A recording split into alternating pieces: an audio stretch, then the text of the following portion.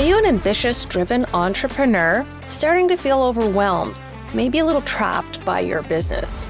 Well, I have a solution for you. It is the 5-day Bottleneck to Breakthrough Challenge, where in an hour a day, we will give you the roadmap, the blueprint, the treasure map to where you can find yourself with more free time, more freedom of money, and a more valuable business.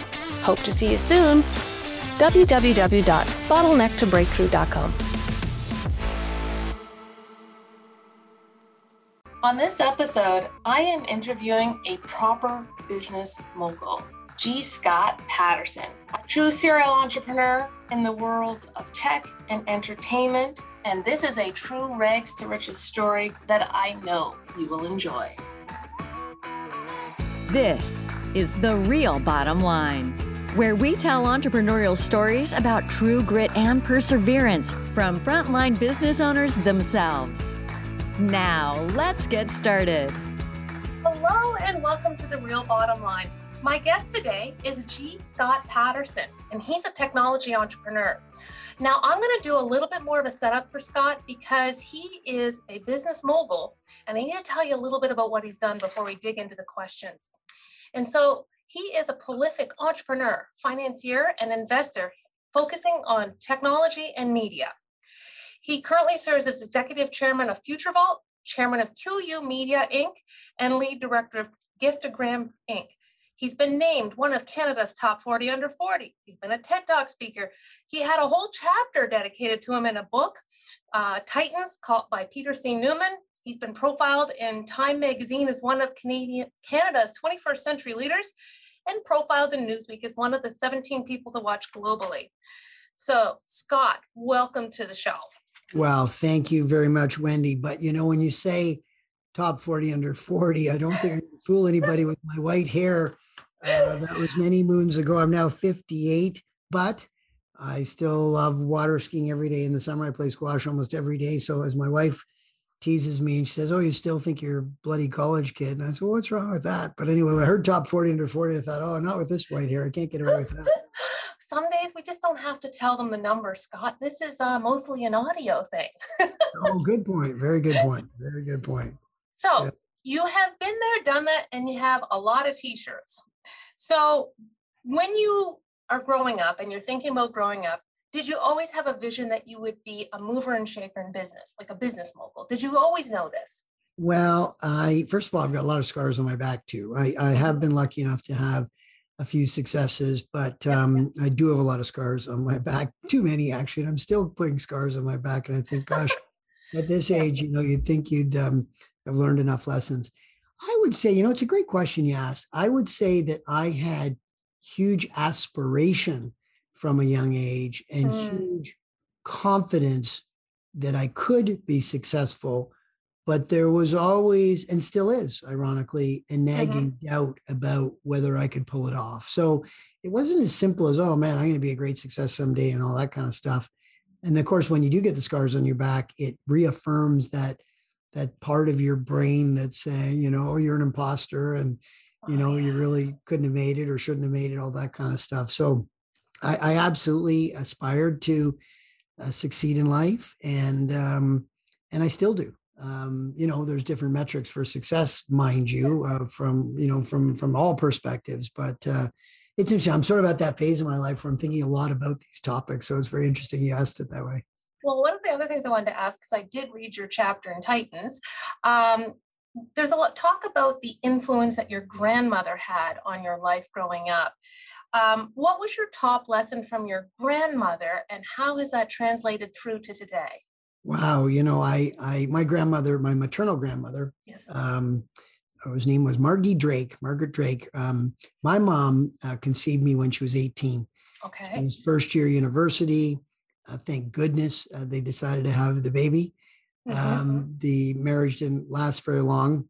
And my dad lived in the area or close to the area for a while, but then moved out west. I saw him, you know, with a high degree of frequency, and we had a great relationship. He passed away many, many years ago in 2005. But my grandparents, my mother's parents, played a big role in bringing me up. My mom became a high school teacher. By the way, she later went on to get her master's and her PhD. Oh, and a professor at Brock, and she's written 11 books in 16 languages, been translated, and very, very proud of her. But my grandmother, gosh, she, it's still a problem. I can't watch people, order a nice meal and I'm eating every single thing on the plate and other people are leaving a half of a beautiful steak sitting there. I think, how do they have that discipline? My grandmother taught me you got to eat every single thing on your plate. There may not be another meal because she grew up in the Depression. Right. But aside from that, it was hard work. I was telling one of my sons the other day, berating him for sleeping in to all hours and saying, my grandmother made me get up in St. Catharines, Ontario, and took me at 5:30 in the morning when it was still dark in the spring to the farmer's market to put me in the back of a pickup truck, mostly with immigrants who were happy to come to Canada and get a job. And out we went strawberry picking. And I'd come back and say, Gran, that was just terrible. I hated every minute of that. And she'd say, you're going to keep doing it. And then she said, do you understand if you don't get an education, that's unfortunately what you end up having to do. So there was this real bedrock, instilled thing about hard work and values along those lines. And then I got really lucky in the sense that when I was 14, she gave me my birthday gift instead of a bike. I looked in the neighborhood, all the other guys in the street got a bike on their birthdays. And I got this stock certificate worth about $50, 5 shares of Abitibi paper, and went, what the heck is this? Yeah. And she was a really interesting woman because she was really of modest means, but she studied the stock market, introduced me to her local broker in St. Catharines, Frank Cooper, who's still around, ran the Dominion Securities branch there.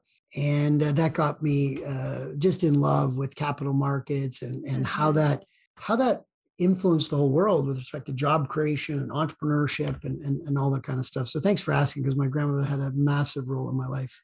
Yeah, it sounds really awesome. And so much in your answer has it probably influences your work ethic and all the things that have kind of driven you to the point where you are today from a success perspective as well. Oh gosh, you made me think because when I was in grade 9 is when I decided I was going to go into business, when I figured out you could make a spread on the foreign exchange between US and Canadian dollars. So it's funny how these things happen so early in your lives, eh? Exactly. That's kind of neat. What would you tell, looking back on all the things you've done, like you said, you've had some successes, you've had some failures. What is the lesson you would tell your fresh out of college you? Wow. The fresh out of college me, boy, there'd probably be a lot of them. I think one of them would be that it's a marathon, not a sprint. Okay. I think that I felt and sometimes still do, but I'm getting much more mature, if that's you'd think, but by this age that would be a constant word, but No but I pressure. think yeah, exactly. I do, and I learned this. I remember one of the great experiences I've had in my life have been involved with Lionsgate Entertainment, the movie studio. I've been involved from day one. I was the second investor in the company, and the management team, fantastic breadth and depth, but led by two guys, John Feldheimer and Michael Burns. And Michael would always say it's a marathon, not a sprint. And I'm always in a hurry to accomplish something, whatever it may be. And I think in business and in life, and I'm not saying slow down in any material way, because I think pace and speed and passion and energy and eagerness play a big role in achieving anything. But I think there's probably a number of circumstances where if I'd been a little more patient, I think the outcome would have been better for me and everybody involved. Has that, when you go back to the Titan books, they talk a lot about your ambition level. And I'm assuming that tell me if I'm wrong, ambition might have been tied into the pace you wanted to do things and all that based on your last answer. Has that changed as you've gotten older? Are you still as ambitious as when you started in business? Has it changed? It's a great question. And I love this, Wendy, because it's turning into, and I haven't been to my shrink in a while. So we're going in a fascinating direction. I do like being introspective, if that's the right word. When I graduated from Western and I started at Dominion Securities, I was briefly in the training program. Then back then they kind of threw you the white pages and said, go to town, and you cold called people. And I loved doing it. And, I'm not making this up. I mean, the office was empty by 5:45, except me. Mm-hmm. And most of my buddies had gone to Europe post-graduating. They were in Mykonos, backpacking, chasing girls, drinking, having Yeah, yeah. fun. And I was working. I worked till midnight. I worked to the office. I'd cold call people at home. This is before kind of privacy laws and the white pages existed. You could look up anybody's name if you thought they were somebody of means that you thought might be interested in, investing type of thing. And I cold call people. And I had a whole strategy and style that tended to work quite well. And then I'd get home and I'd do research and reading and preparing, and I'd work till midnight. And I had grown up where we never owned a home in St. Catharines. My mom and I lived in apartments. We debate about the degree to which they were they were crappy apartments, or let's call it very, very modest. So I was really hungry. Yeah. And so that led to that desire. I still believe in businesses I'm involved in today, pace matters. The world's moving very, very quickly.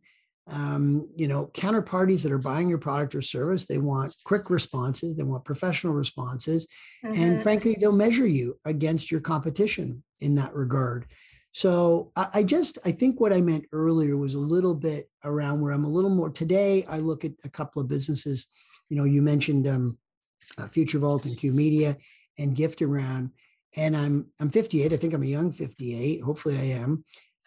But I think in terms of the next 7 years, I think Yes. about what are these businesses going to be like when I'm 65? What can we accomplish over the next 7 years, as opposed and getting closer to sort of the ending more chapter of a business career than certainly the middle or the beginning. Whereas in the beginning, I would have been much more focused on what's happening in the next 6 months. Next 6 months matter, Mm-hmm. but it's really that time frame that I'm referring to around being a little more patient, a little bit more of it's a marathon than a sprint. And an example would be a setback. We had, I won't name the company, but with respect to Future Vault, I don't know, a year and change ago, they chose a competitor. We're very disappointed. I knew the people. I really thought we'd win the business. And sure enough, and I thought it was gone forever. And Yeah. they came back recently and said, you know what, it's not working all that well. Can we revisit your solution? We'll see if we get the business. But when you have that marathon mentality, a little bit more than the sprint, you're able to not be as disappointed, stay in the game with them, and be around for the end of the marathon, and hopefully be in a position to win. I love that. What comes up for me on that side is the difference between immediate gratification versus looking long term, like you just said, right? I call it the today versus tomorrow kind of mentality. Have you seen a shift in the markets and stuff where people are becoming more and more about immediate gratification? Or where do you see that playing out? Well, it's the conundrum, of course, of capitalism, really what you're talking about here. We could talk about this for hours. I mean, Yes. quarterly reports are designed for transparency and designed so that information isn't held by a few people, but known by everybody. So there's a great rationale behind quarterly disclosure and press releases on material information. But the flip side is that managers and people have to manage for the very short term, typically. Now, in the UK, you may know that it's a 6-month reporting period. So here's one of the biggest markets in the whole world, and most of the companies don't have to report every quarter. It's a really, I would say, there's no question in my mind that things are much shorter. Cycles are shorter. We're in one right now that's obviously seen a pretty nasty pullback in capital markets and what's happening with inflation and et cetera, et cetera, et cetera. But I think because of the very thing we're talking about, that this pace and the flow of information, I think by definition, cycles are shorter, which is good on both respects. So if I'm right, that means if there is a downturn, it's a short-lived downturn. But the same happens in these spikes on the way up. Do you think, I noticed that in a lot of your roles these days, you've transitioned from maybe being CEO, operational guy, now you're on the board and you're a director or chair. Does that change? So does the board have to have the longer term vision than maybe the operational side? And that's where that attribute comes in? There's another interesting thing that today's young kids coming out of business school, et cetera, they probably don't even know that in the old days, I'm talking about, when I grew up, in the business, I guess 38 years ago is when I started, or 37 years ago, the chairmans were typically responsible for the strategy. Yes. And then the board hired the CEO to execute the strategy, and the CEO would hire the key reports and work out the major issues and decisions. And then they'd hire a president, sometimes also a chief operating officer, to actually execute day to day. And again, for good reasons, the world evolved where they said, well, you know what? Really, there needs to be this layer of oversight. And so what's happened in the last 10 or 15 years, and there's some unintended consequences of this that aren't so great in my view, is that the chairmans have become purely oversight and way less about strategy. So you go into most board meetings these days, and the whole strategy is in the CEO's hands and their major, executives that they're aligned with. And then the board is more, frankly, often checking boxes around governance matters and audits, and making sure the compliance and there's no fraudulent behavior. And I think there's, it's really interesting because you still see a few chairmen and CEOs in the US, and that's becoming less common. But in my case, I work best and I'm most successful if I have the chairman role and I'm aligned with a really, really strong operator. And I'm helping a lot in strategy. So the old fashioned way you'd consider a chairman with strategy, hopefully opening up my Rolodex as much as I can with respect to relationships, typically responsible for capital markets and bringing in the funding. But I'm also in business development. In Future Vault, I'm bringing in a lot of the business. I'm in those meetings. Part of it is I love it. Yeah. Part of it is its early stages. And so I want to help. Part of it's mentorship. Part of it's fear. Part of it is fear. I brought in Buddy's money and I feel like I have to be on the front line so that I don't fail them. But I wish to be frank, was a little more chairmanish in that, that means you don't operate much and you could be the chairman, sitting at your cottage. But no, I'm You're still not wired that way.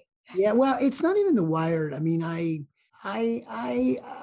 Wendy. I look forward to a day where I can be a little bit more in that seat, because I've actually been able to do that. Years ago, I co-founded a fintech called Symbility Solutions with a long-term, very close friend of mine, James Swayze, who we met at high school, and he was the CEO, great business builder, and built a great business. And at first, I was fairly active in the way I described a few minutes ago.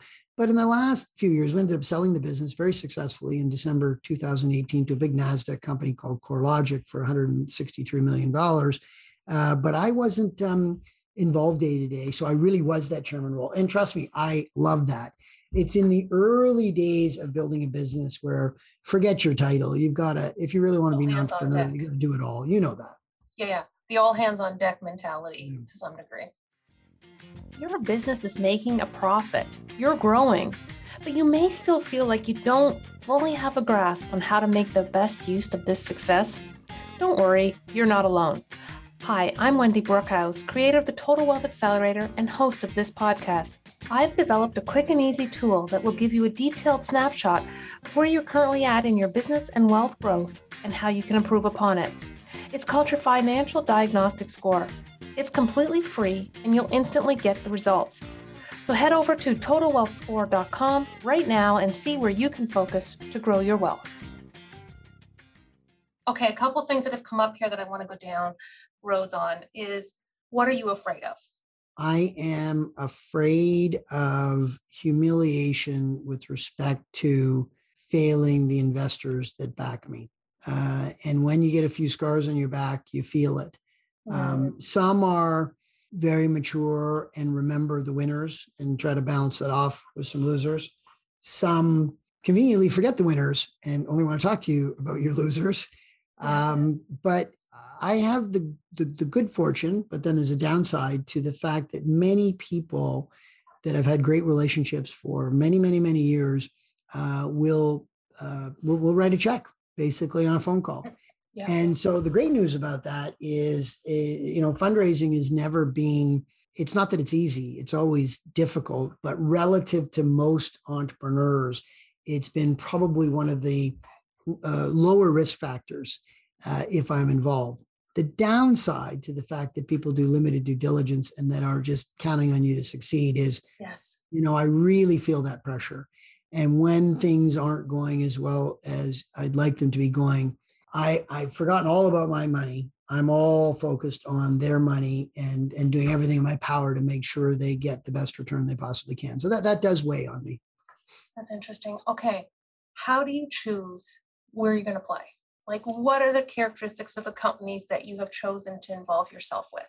Well, I kind of look at my life in three buckets from an investment perspective. I do own some good quality stable stocks, not enough of them, but I do own that I've literally held for a long time. Like I've held Dollarama since the day it went public, and it has split. I think after giving effect to the splits, the price was $2.50 a share, and today it's $70.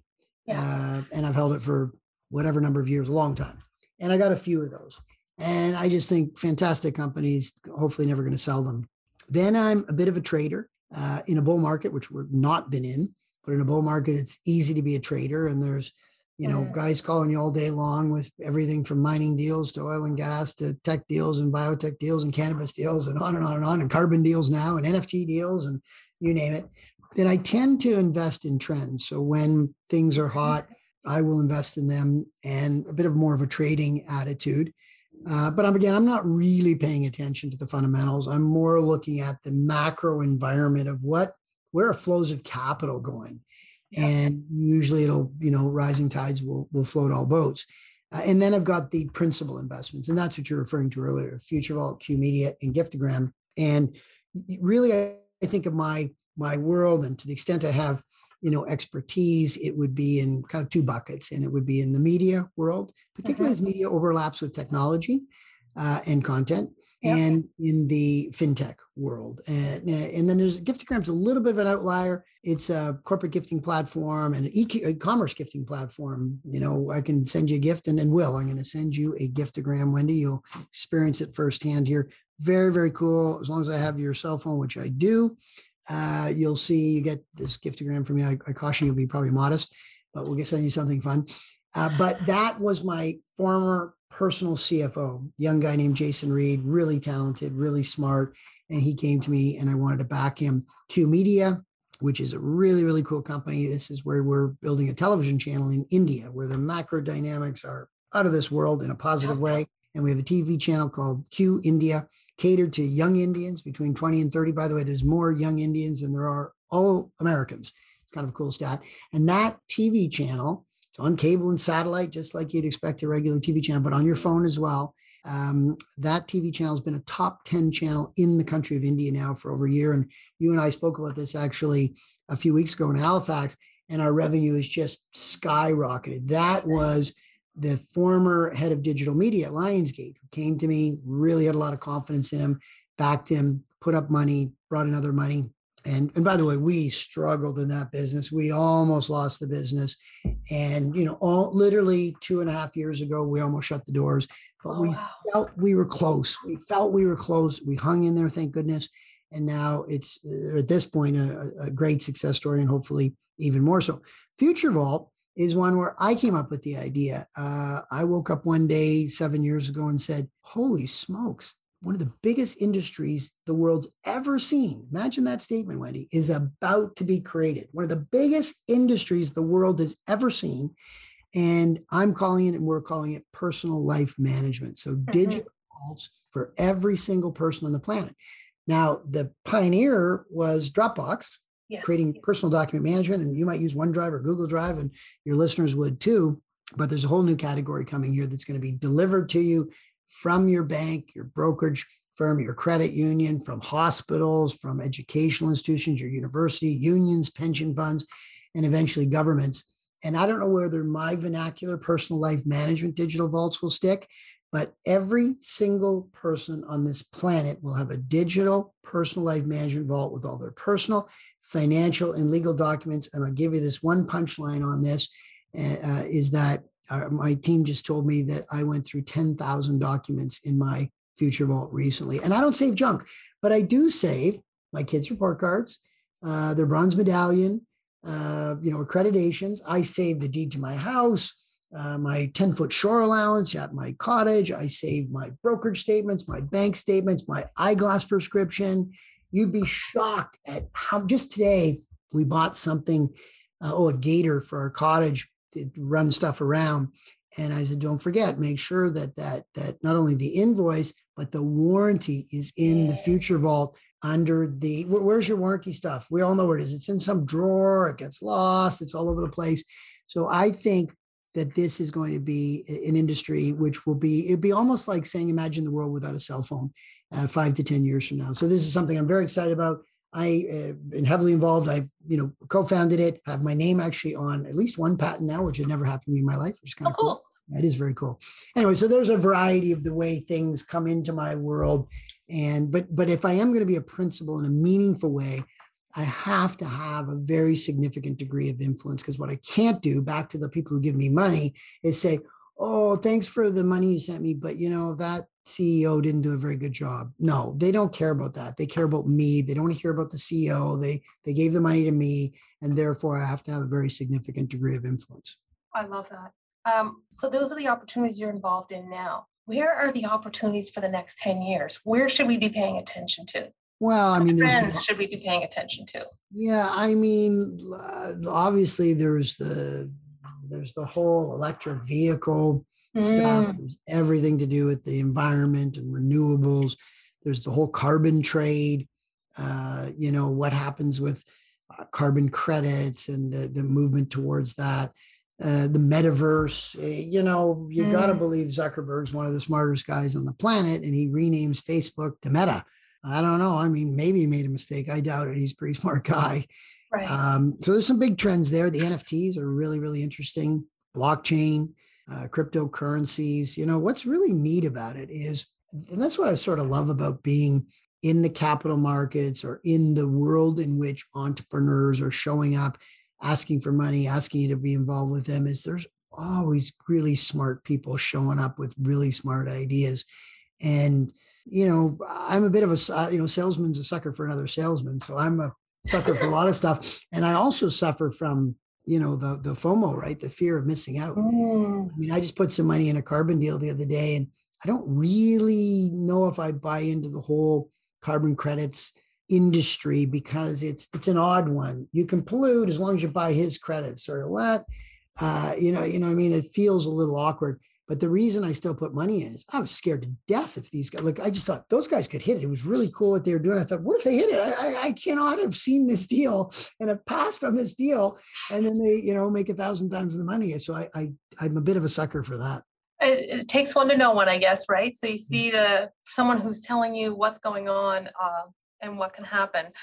Okay, a little bit of a shift. What does downtime look like for you? These days, really, truly not, I don't even know. I'd love to tell you it's because, things are going so well, like I'm nonstop. I'm putting out fires left, right, and center. I am blessed to have 8 children, all the way from 25 years old at the eldest to 2 years old. Oh my goodness. And that alone, there is something going on every day. Some of it's joyful. One of my daughters in a play last night, and then she and I went for dinner. And some of it's, you get the call from the school and they're up to no good. And it is, so that is my downtime. I play squash almost every day. I love it. I'm not the best player on the planet by any stretch, but it's something about the sport where if you play somebody of sort of equal caliber, you feel like you came out of a shower, you burned a lot of calories, it gets a lot of stress off. Yeah. And so I love that. I love the cottage. I love being up north, north of Toronto. There's a whole swath, as you know.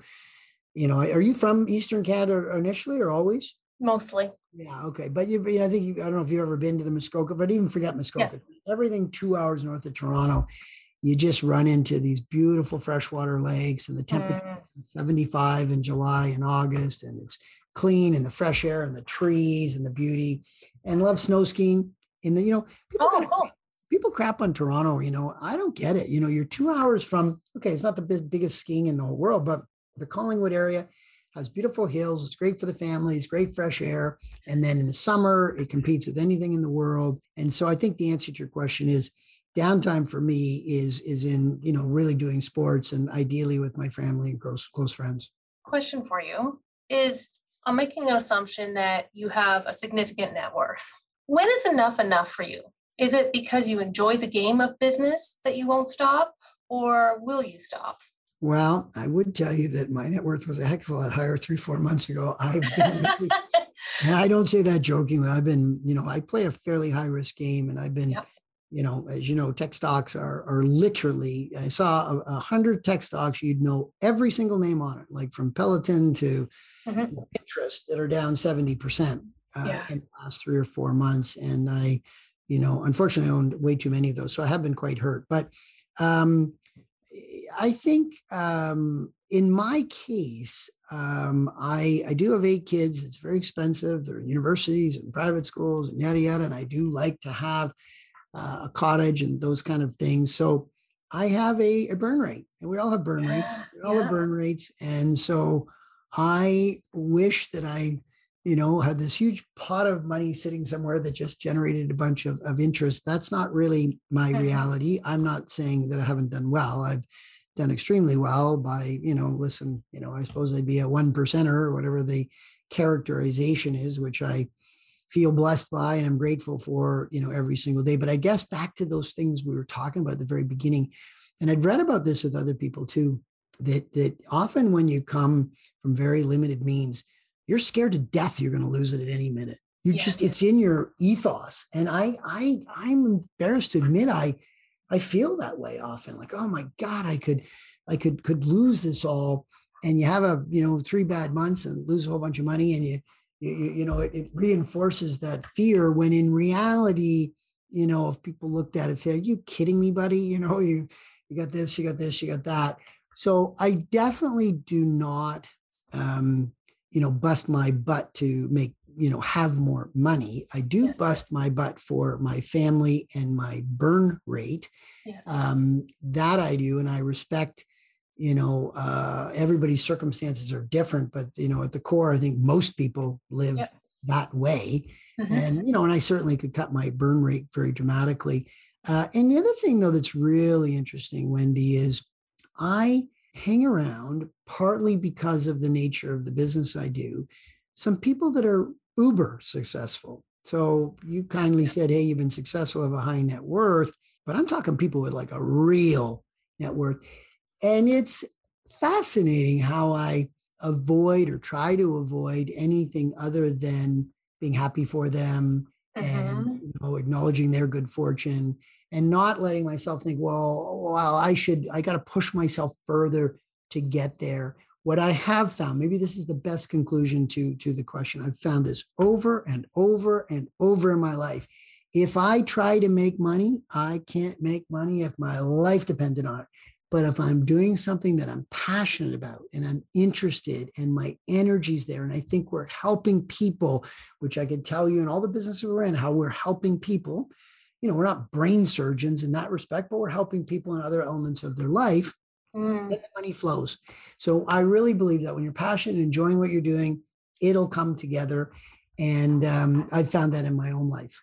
Scott, I think this is a wonderful spot for us to end on. I think the real bottom line here, it's about the people, it's about the passion, and it's about the work ethic. Thank you so much for your time. Thank you, Wendy. So much learning in this episode. Do you want more? I have a special offer for the right entrepreneur. A complimentary one-on-one coaching session that is all about you, your business, your goals, so you can accelerate the growth of your business and your wealth. Head over to wealthcoachingwithwendy.com, and there you'll find a letter that details all the components of that call, how it would work, and how to apply. Yeah, that's right. We're having an application because what we want to do is make sure that the people that we do have the one-on-one coaching with are people that we can actually help get ahead. And that way we're not wasting anybody's time. So head over to wealthcoachingwithwendy.com and apply today. Thanks.